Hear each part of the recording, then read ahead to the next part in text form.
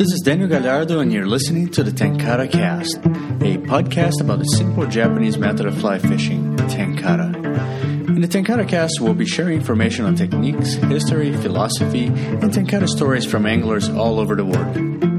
This podcast is brought to you by Tenkara Yosei, introducing Tenkara outside of Japan since 2009. It's only possible we create content such as this podcast and videos because of your support. So we thank you so very much for purchasing Tenkara Yosei rods, lines, and flies. I hope you enjoy learning more about the simple method of fly fishing. Hello, Tenkara Cast listeners and fans. It's so nice to be back here recording another episode of the Tenkara Cast. Thank you so much for not giving up on us, not giving up on the Tenkara Cast. The episodes have not been as frequent as I'd like. It's been a little while, of course, since I recorded the last episode of this podcast. But a lot has gone on. A lot of material has come up to my mind about things that I want to talk about because it's been an interesting couple of months here since I last spoke to you. My last episode was on living on the road, where my wife and I and our dog Shiso took off on a month-long or so, just under a month-long trip in our new van, and we had a lot of fun on that. We made it home safely. We learned a few things. I know I promised I was going to try to take some photographs of the van and videos, and we have, but I have not had a chance to kind of go through those yet. After we got back, soon after we got back, we experienced the solar eclipse, the total solar eclipse near Casper, Wyoming. And that was a fishing trip as well as a trip to see the solar eclipse. So that was immediately after we got back home. And then there was a couple little weeks break almost, but I had to go to California for an event, some speaking engagements, and then we had the Tenkara Summit. So tons of stuff has happened, and I want to cover some of those things and a few things that I've learned since that trip in terms of fishing and other things as well. But starting at the beginning, since the last time I spoke with you, we had the experience with the solar eclipse. And that was really, really cool. I just cannot speak enough of how interesting it was, how thrilling it was to witness the totality, the 100% solar eclipse. I did not know exactly what to expect kind of going into it. You know, I think like a lot of people had seen solar eclipses before, but this is the first time when I saw the 100% solar eclipse.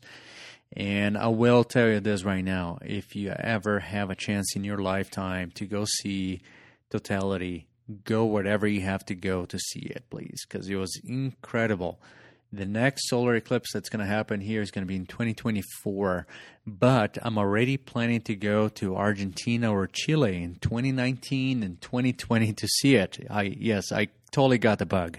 So the next eclipses are going to happen in Argentina and Chile, going right through Patagonia, and one of them is going to be in the middle of winter or in the beginning of winter in 2019. The other one is in the middle of summer in 2020. And I'm talking about their summer and their winter. So December 2019, June or July 2020. And I'm already making plans to go there and to fish and to climb and just to spend time targeting large fish and seeing the solar eclipse again. Pretty incredible. But the trip that we had here was really cool. Several months before the eclipse happened, I got an email from one of my friends in Japan, Mr. Tanaka, and he really wanted to come see the eclipse with a friend of his. They had actually already seen the eclipse before in, I forget which country. I think it was in China. No, that one they got clouded. But they had gone and they had seen an eclipse before, and they wanted to travel all around the world to witness the eclipse again, and I totally understand now why. So they contacted me a few months before the eclipse, and they wanted to come here, and they asked me if I was planning to go watch the eclipse, and as a matter of fact, I was. And they are fishing contacts of mine, so it just turned out that I was going to go witness the eclipse in a very good fishing area in Wyoming, near Casper on the North Platte River. So we made arrangements. They came over 2 other people got added to the trip last minute. So it was 4 people visiting us from Japan to fish and to witness the solar eclipse. The day before, we got there a couple of days before the eclipse and got into a really nice campsite that Mark Bolson, who works with me here at Tenkara Yosei, reserved for us by getting there several days earlier. And it was right on a stretch in the North Platte. We took kind of one day just kind of resting and just hanging out. The next day we went fishing at Fremont Canyon area. And as expected, there was tons of people there. Everybody was from all over the world was near Casper to witness the eclipse, which is going right through there. And the North Platte River was pretty crowded, but I think nobody really held that against our anglers. We were not upset. It was something to be expected. Everybody had pretty much a couple of good pools to fish, and that was enough. It was so we did have enough water. But I did have an interesting fishing experience that I wanted to share with you. So we caught some really good fish by the end of it. I'll see if I post a couple of photos on the podcast page for this episode. And I might call this episode the Eclipse and Tenkara Summit episode. So if you want to look it up, go to tenkarayosei.com/podcast and look for the Eclipse and Tenkara Summit episode. But in any case, so the times that I had being on the North Platte near Casper, the fishing was very difficult in terms of the approach of using just one fly. Didn't usually work as well as changing flies and knowing kind of what worked. So the times that I had been there, I fished the North Platte River in different stretches around there with my good friend Doug Haggart. And I do want to take a quick moment to share the unfortunate news that Doug has passed away not too long ago. And a big part of the trip was really kind of in honor of him. His untimely passing happened a very short period of time before the eclipse. And I was going back there with a pretty heavy heart, but Doug was in our hearts and thoughts the entire time. It was because I had some incredible experiences fishing there with him. So my thoughts going to Doug and his family and good friends. A lot of you who listen to this podcast might know him as well. He was a guide and terrific friend for us here in Boulder. But in any case, so the times that I had been there, I fished with Doug Haggart, and I used the Tenkara flies, and I also noticed that Doug, knowing the water as well as he did and having the flies that kind of he knew would work, had much more luck. So I've talked in the past, especially in a video that I made, about the one fly philosophy working about 99% of the times. And the reason I say 99% of the times is because I've estimated that I fished with essentially one fly pattern for about 400 days of fishing. Out of those, there was about 4 days, actually there was exactly 4 days that I can recall, where somebody was clearly catching more fish than I was by doing something different, usually a different rig, but also different flies. Out of those 4 days, 3 days were on the North Platte. So it's a river that, even though I had caught some fish using Tenkara flies, caught some very large size trout there. The times that I went there with Doug, he had something else and he was clearly working better. So I switched and I used whatever flies he kind of recommended. I don't recall the names of the flies now, but they're usually like tiny little midges, size 20. I was like little nymphs. And so when I got there for this trip, right before the eclipse, I was kind of apprehensive about it because I was bringing about, 4 friends from Japan, and I wanted to get them to have a good time, wanted to get them into fish. So for the first time in about 8 years, I actually bought flies. So for the first time in 8 years, I went to the fly shop near the Gray Reef area, and I looked at the flies that they had. They had a really good selection of flies, and I bought the flies that I remember Doug showing us. And I also added a few extra, about probably, 15, 20 flies almost. And just in case something was working, I could give it to people and that kind of thing. And I Bought the ones that I remember Doug recommended. Bought a couple that the guy that had been fishing there also recommended. And I was like, okay, this is the time. We only have 1 day of fishing. I'm going to have this just in case flies. We're going to get into fish. And, it felt weird to kind of put all these little nymphs and also put like, some large kind of flies, like usually nymphs. Almost all the flies were nymphs that I bought, except for a few little dry midges that I bought as well. But it felt kind of strange to put them in my box. But I had no hesitation to do it. I just wanted to cover our bases. I didn't think about it ahead of the trip. There was too much going on, so I had to buy some flies. And we get to the Fremont Canyon area, actually above the canyon, for those who are familiar, in the meadowy kind of area. And we start fishing. It was actually a group of 6 of us, or 7 of us, I think it was, because it was Mark, myself, my wife Margaret, and 4 people from Japan. We all kind of take, a little spot. We split a couple of the pools and took about 3 pools from the area. And the guys are using their tenkara flies. I think Mr. Tanaka had a size 12 kebari. And in my part of the river there, I was experimenting nonstop. I was doing something that I really absolutely hate doing, which is second-guessing my fly choice every few casts, which is to change flies all the time. I absolutely hate doing that. That's part of the reason the one fly philosophy appeals so much to me. But I really kind of wanted to see what was going to work, see if there was a clear fly that was going to work better. After several minutes of fishing and trying all these different flies, we had the first fish in our group, and it was not mine. It was actually Mr. Tanaka, who had this brown kebari, just like an Amano kebari style fly, but brown thread. And he hooked a beautiful 20-inch fish. And we actually didn't really have a lot of nets between us. I forgot to bring an extra net for a river that requires a big nets. And I grabbed Mark's net and I ran down the river to help him net the fish.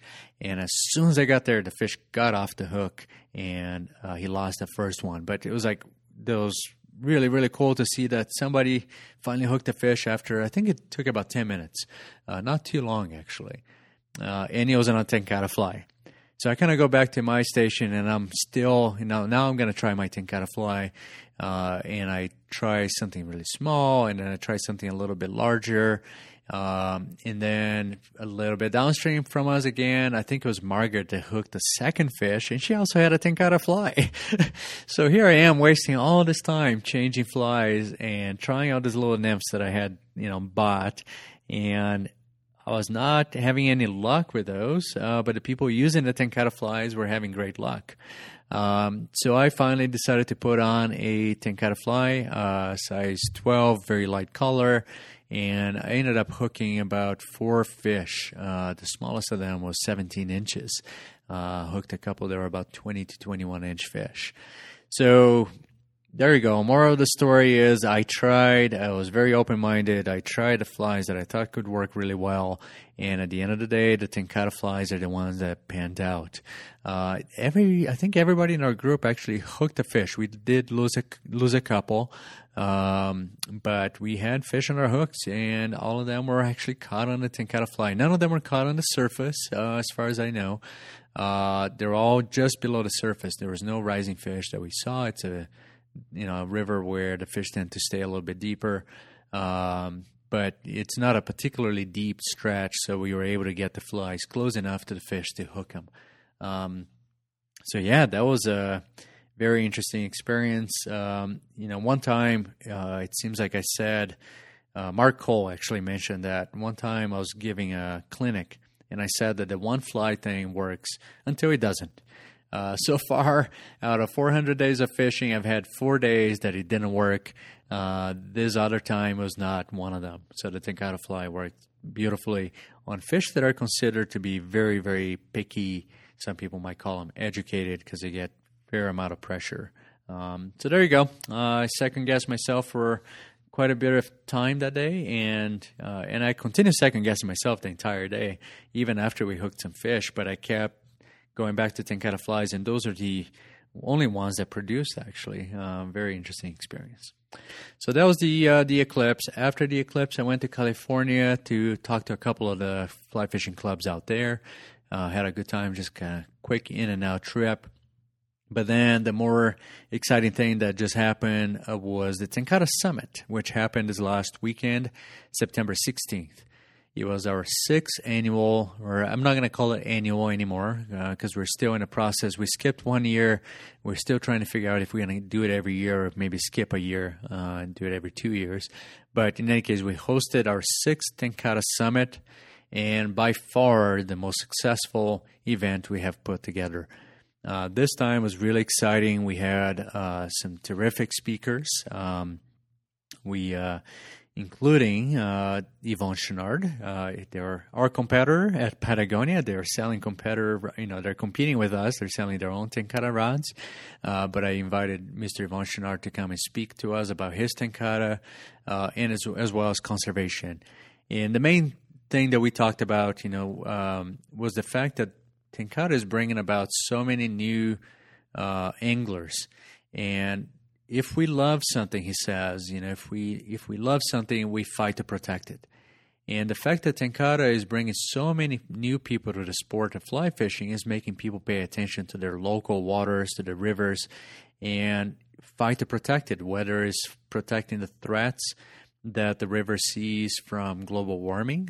For example, South Boulder Creek here, goes through periodic droughts, and if we start getting drier and drier, it's going to be even worse in the future. So if we love South Boulder Creek here in Boulder, we're going to fight, and we're going to pay attention, and we're going to fight to make it stay healthy.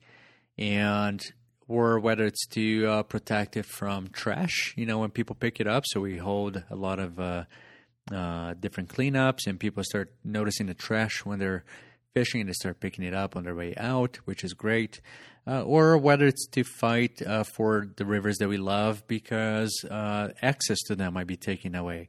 In case of like the public lands access issue that we're having right now, it's a real threat. There's a lot of different areas that are under revision by Secretary Zinke right now and are at immediate threat of being taken away from us, areas that contain beautiful fisheries included. So I'm going to take a quick second to ask you to, there's a lot of different kind of petitions out there, but the main thing is call your senator and express the fact that you're not very pleased. Call your congressman and express the fact that you're not pleased with your potential public lands that we all own be taken away. In any case, that's my soapbox for now, but Chouinard had a great speech. We're going to be posting that online pretty soon here, where we have been posting little bits in the last couple of days from the summit on the Facebook page and our website as well, tenkarausa.com. So keep an eye out for that. You're going to be able to watch his entire presentation. Another speaker that we had was Dr. Ishigaki, who came again all the way from Japan to talk to the attendees of the Tenkara Summit. So we're going to be posting his presentation as well very shortly. This time we had 300 people attending. It was mind-blowing. It was just incredible. I had been fully expecting 150 people. That was the number that we were targeting. Usually we get, 110 to 130. I think the last one in 2015 we had just shy of 150 people. And so I had been fully planning for 150 people. All of a sudden I started looking at the registration numbers, and we were like at 240, and then we had almost 60 walk-ins. So we had just about 300 people come in to the Tenkara Summit, which was phenomenal. I had an incredibly good time with all the people that helped us put the event together. We had a great crew of volunteers and staff members, and I'd like to take a quick second to thank everybody for pitching in, helping, either with the food planning like my wife did, with the registrations, with the Tenkara USA table, with the lights and the sound. There was a lot of little logistics to be done, and everybody handled the event really, really well. So thank you all for pitching in, and thank you all for who came to the Tenkara Summit as well. I heard from a lot of you who came that you listened to this podcast and you were missing an episode. So here I am doing it one for you because you asked for it. When I asked where people came from, how many people are out of state, almost half of the room raised their hands. So a lot of people travel from all over the United States. We also had a visitor from Norway. People came from all over the place to attend our 6th Tenkara Summit. And that was a true honor that people would spend their time, their money to attend one of our events. And it was really fun. So we had presentations in the morning. At noon, we broke out for lunch. We had a couple of food trucks and then vendor time. And then we also had clinics like Dr. Shigaki and Adam Trahan. Both held a fly casting clinic together with Tenkara rods, of course. Adam brought in this really cool game, target practice game that he brought for showing how to get better at casting. And then Dr. Shigaki did a demonstration. We also had people helping with fly tying, and we had people helping with rigging. So really fun. We're definitely going to do another one. Don't know yet when, so stay tuned for that one. But let me talk about fishing for a moment. So I've been talking your ears off for, 20 minutes already. Sorry, guys. Hopefully you're okay sitting in a car, not too tired of my voice, because now I'm going to talk about fishing. So Dr. Shigaki came the week before the Tenkara Summit took place. And, it's, as I always say, the Tenkara Summit is probably first and foremost an excuse for people to go fishing somewhere new. And it started because I wanted to give Dr. Shigaki an excuse to come to the United States in 2011. So this time it was an excuse for him to come fishing with us. And he came to Colorado. That was the second visit here. Or third visit, actually, to to Colorado to fish. And this time, unfortunately, we had a real hard time catching a lot of fish. I feel really bad for Dr. Shigaki. We had a very hard time, and that's what I wanted to talk about in terms of fishing today. For almost an entire week, he arrived on Monday. We did not fish on Monday, but we fished on Tuesday, Wednesday, Thursday, and part of Friday. And every day was tough, man. It was probably one of the toughest weeks of fishing I've ever had. And it's really tough because, here I have a guest and I want to have a good time, put him into fish, and didn't put him into a lot of fish. We got some, and we cut fish every day, but definitely not a ton. And that's probably why I'm not a guide. It's, there's a lot of pressure there. I would feel awful if we're not getting a lot of fish. And so the first day we fished Rocky Mountain National Park, and we were joined by David, who backed the Kickstarter project for my book. So that was one of the backers for having a day of fishing with me. And Dr. Shigaki, David, and I went out to Rocky Mountain National Park fishing. And we fished Moraine Park, which a lot of our listeners probably are familiar with. It's one of the more popular, maybe pressured stretches, and we went kind of high up on it. Anytime that I fished there in the past, I've had, really good days. But this time we caught a fish here and there. We caught a few brookies, and Dr. Shigaki caught one cutthroat, which was really cool, and we caught a few browns as well. But really not as many. It was pretty slow. We'd have a lot of pools that we wouldn't catch a fish. And the interesting thing, I thought about it, I've done a couple of episodes in the past where I talk about excuses you can use when you don't catch fish. And I learned what I'm going to say is a new one. So, it's probably, it might have been something completely different. It might have been us, but I don't think so, because it was three of us. We were getting really good drifts. We had, a combination of different types of flies. I mean, they're Tenkara flies, but, I don't think the fly was really the problem because we were getting some fish.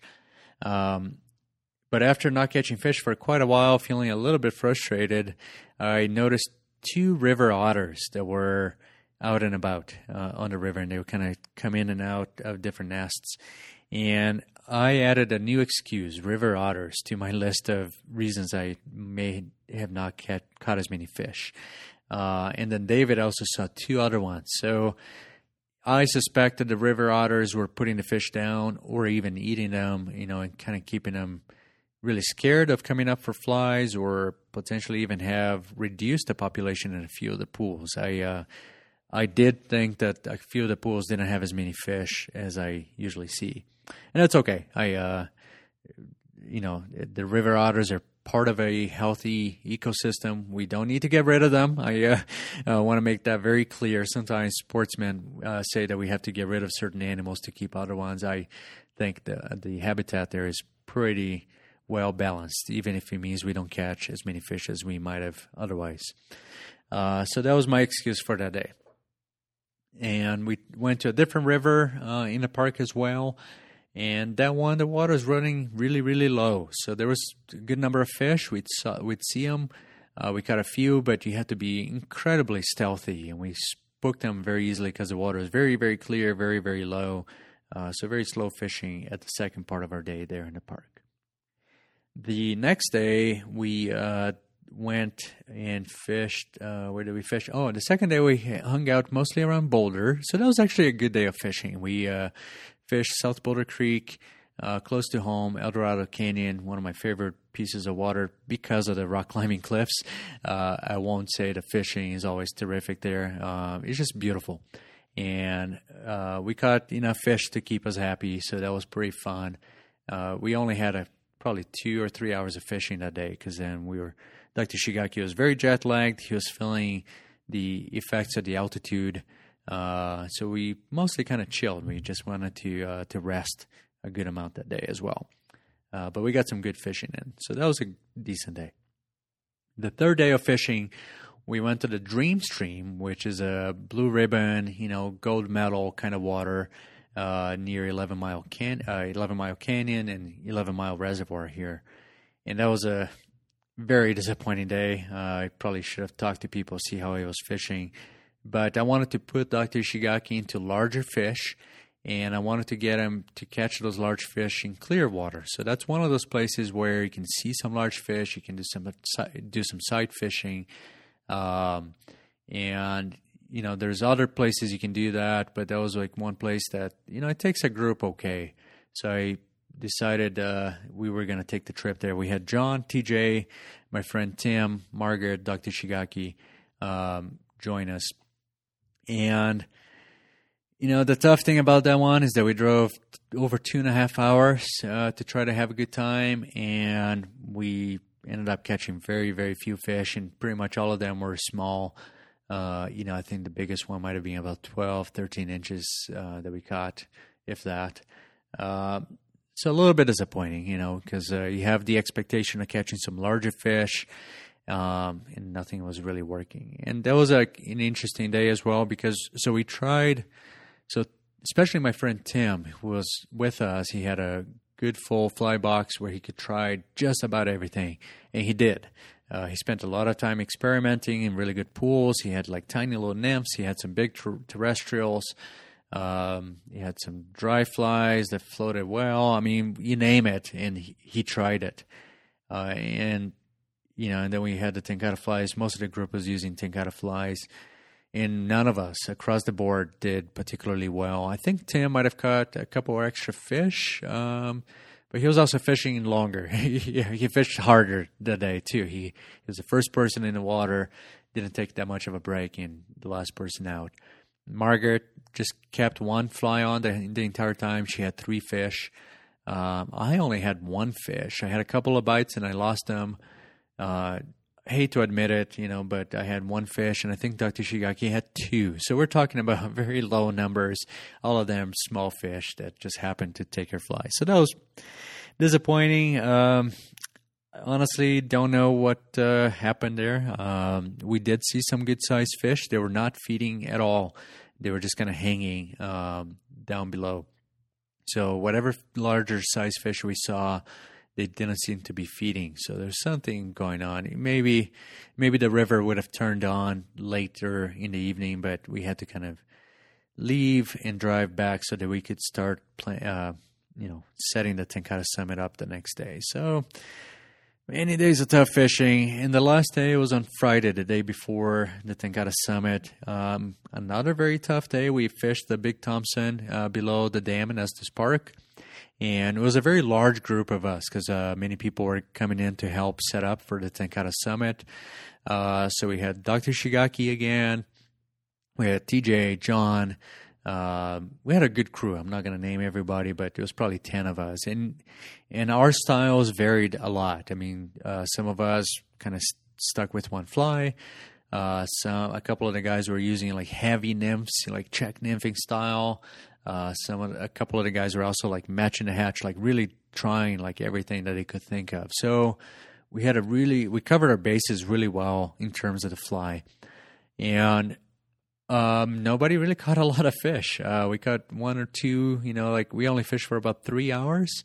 It was very, very frustrating because we saw some fish, feeding in a couple of areas. And we'd hook one, but get tons of rejections no matter what we're tossing at them, no matter the size of tippet, the flies. It was really, really tough fishing. And if it had been just Dr. Shigaki and I, I'd say, well, we're not changing flies. Maybe that's why. But the fact that we had about 10 of us and trying all the different styles, and nobody was catching more fish than the other people, just kind of made it me think that there's something else going on. I mean, we caught a couple, but not that many. Nothing to write home about. The cool thing about having a master, as I'll call Dr. Shigaki, somebody who's been fishing for decades and who's got tons of experience tenkara fishing. The cool thing about having a master along is that it kind of gives you a little bit of extra confidence that you're not doing things wrong. Sometimes it's not entirely up to you. That's the thing about fishing. One of my favorite things is that we call it fishing. We don't call it catching because we're not in control over it the whole time. It's sometimes the fish are, way pickier. Sometimes they might be keyed in on the tiny, tiny drag that you might have. Who knows? The fish that I did catch that day, I caught using larger tenkara fly, size like 8 amount of fly. But I only caught the fish when I was targeting like this really calm water along the other bank. And it was very small pools of water. So in the bigger pools where the water is slightly slower, I got tons of rejections no matter how good my drift was. The ones that I ended up hooking were closer to faster water. I think that's the only way that I was able to get into fish myself that day. Dr. Shigaki did hook a couple of fish using tenkara flies on the slower pools, but maybe it was just a couple of fish that were willing to take something, who knows. So it sounds a little depressing just because, tough week of fishing. And that culminated yesterday when I had another Kickstarter backer join me on a day of fishing. And I took him to three different pieces of water, actually. Boulder Creek and then a couple that I'm not going to name. We did okay in Boulder Creek, not great, caught a couple, but I think we didn't catch as many because probably it had been fished a little bit before we got there. That's my suspicion. Then the other stretches, we caught a few as well, but not as many as I expected. And my reason for that one is that the water level is incredibly, incredibly low. They're regulating, I think, the water higher upstream. And unlike the Big Thompson on Friday, which was running really, really high, that was actually another one of the things that made it challenging for us to catch fish. The waters closer to Boulder that I fished yesterday were incredibly low. As a matter of fact, the lowest I've ever seen them.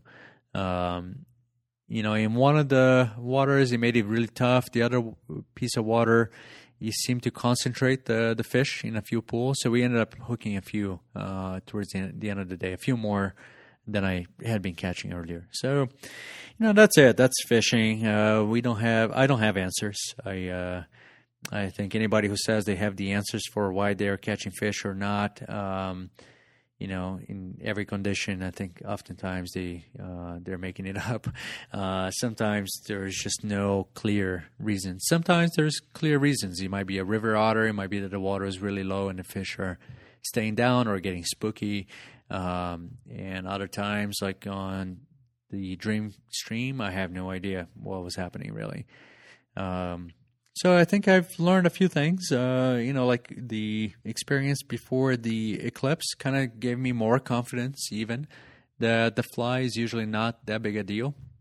I've also learned, of course, as I've always known, drift, is always key, or sometimes it's absolutely key to hooking fish in difficult conditions. So there's a lot to be said. I'm going to have to digest this a little bit more. You're probably getting tired of listening to my voice in, 34 minutes here, maybe not.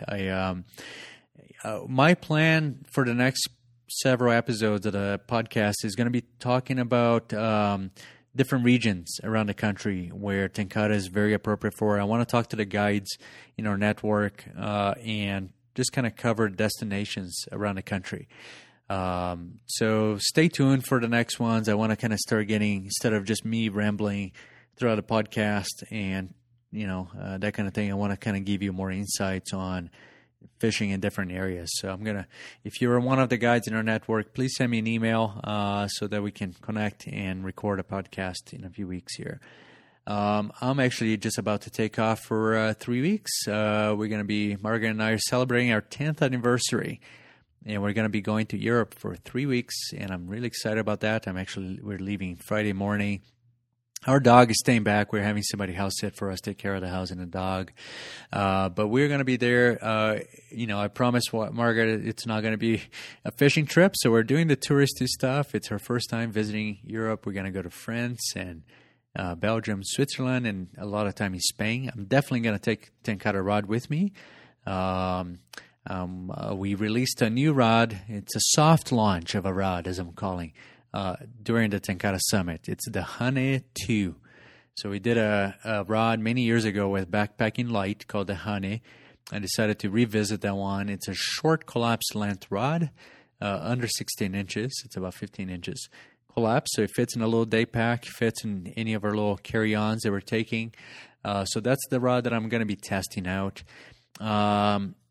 Just to let you know, you cannot get a hold of the rod right now. So we did a soft launch at the summit.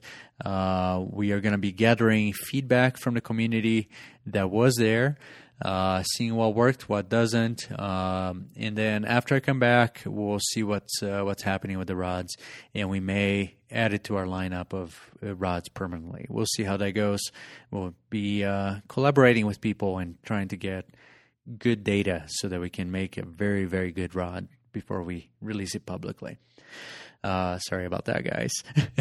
In any case, stay tuned for the next episodes of the Tenkara Cast. And I also want to welcome Adam Tran to our team. I almost forgot about that, Adam. Adam is joining us. A lot of you probably know him. He runs the website tenkara-fisher.com. And he's been a very active member of the online community for many years. And before that, he had the website smallstreams.com forum. And we brought Adam officially on board at Tenkara USA to help us with the online community. And so Adam is going to be creating content, curating content from the community, posting, different interviews, things that he has created in the past and he's going to create in the future, and going to continue moderating the forum as well as the Facebook page, Tenkara Anglers, the Facebook group, Tenkara Anglers. So welcome, Adam, to the team. Adam is going to be getting up to speed in the next few weeks here, and so don't throw too much at him right now.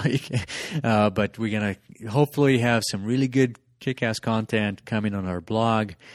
Try to have something frequent for you guys to digest and read and enjoy in the world of Tenkara.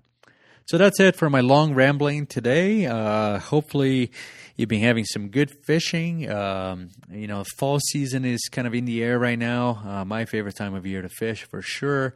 Send us photos. Tag us on Instagram. Tag Tenkara USA on Instagram. Connect with us on Facebook. I'd love to hear from you. If you have any suggestions for future episodes of the Tenkara Cast, would love to hear those, because I want to do stuff that you guys want to listen to. I don't want to just keep rambling here. So let me know what you're interested in. You can put comments on the podcast page. You can let us know via Facebook or email us at info@TenCate.USA. Thank you also very much for continuing to support TenCate USA in our efforts to bring information about Tenkara, in our efforts to bring the Tenkara Summit to you, create good products. Really appreciate you guys all buying TenCate USA gear so that we can continue doing the fun stuff that we do. So thank you so very much for that. I'd like to extend a special thank you to Nick Ogawa, also known as Takenobu. Check out his music at takenobumusic.com.